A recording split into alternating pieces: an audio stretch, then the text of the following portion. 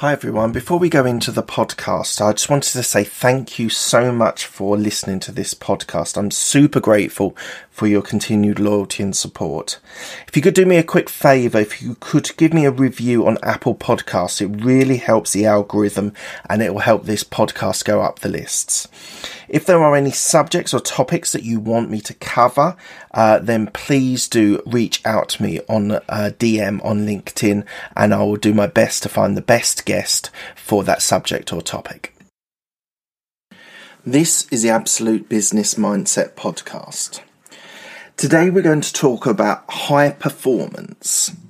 So I've been really enjoying a podcast called High Performance with Jake Humphries, who is a UK presenter, and I really one of the questions they asked on the podcast, which whoever's listened to this will know, is that what does high performance mean to them?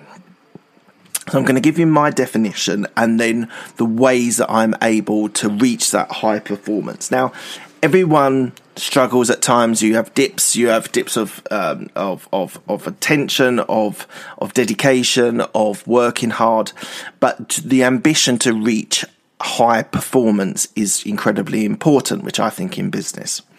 So my definition of what high performance means to me is reaching your potential and maintaining it for a long period of time.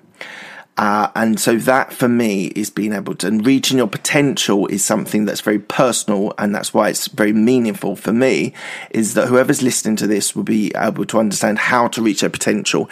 And the extra bit on top of it is then being able to do it for consistently a long period of time. So how am I reaching high potential as an entrepreneur, as a business owner? First thing I do is I try to add value wherever I can. Things that my experiences, my knowledge, my expertise, when I go into meetings, one-to-ones, I go into client calls, whatever it is, I try and add value all the time. The second one is solving people's problems. That's the best way of being able to make money, is being able to solve your clients' problems. So I've talked about this a lot, so I won't go over this too much, but solving problems is always going to be able to generate you money. So think about that, how you can solve other people's problems. Third one is building relationships. Relationships are so important in entrepreneurship and business, being a business owner. So you need to be able to build strong relationships for referrals, for JVs, for sometimes just to have good people around you to support you if you're down a little bit.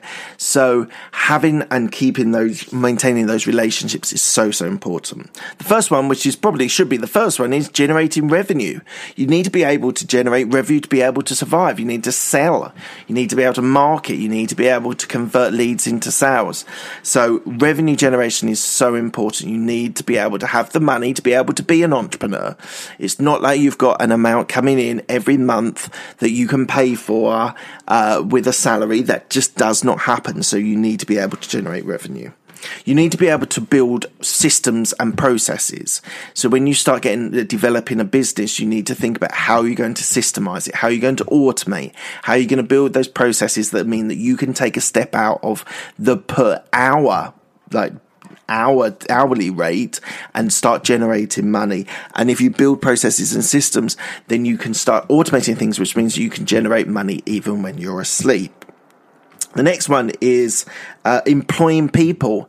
And this is something which I'm starting to get a little dip in my toe in, to be able to employ people and build up their expertise and build up their support for you, whether that is an admin person or someone who can support you with some of the actions, some of the tasks that you need to be done. So that's something that for me is a TBC, and I'll definitely come back to at a later stage about employing people and getting the most out of those people and making them helpful for my business.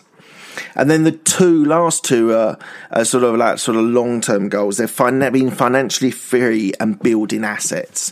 So you need to be able to build assets to be able to be financially free. So they go hand in hand. So you need to be able to build assets, whether that is property, whether that's investment, whether that's business, whether that's IP. There are 7, I think, from my friend Kevin Whelan, the 7 pillars of assets or building of assets. go back to my podcast on that relatively recently. That is a super, super interesting podcast to be able to see how you build assets. And then the last one, which goes hand in hand, is being financially free. So for me, to be able to be, which I'm not at the moment, be able to be financially free, to not have to worry about money and have those systems and processes in place that generate me money while I'm asleep.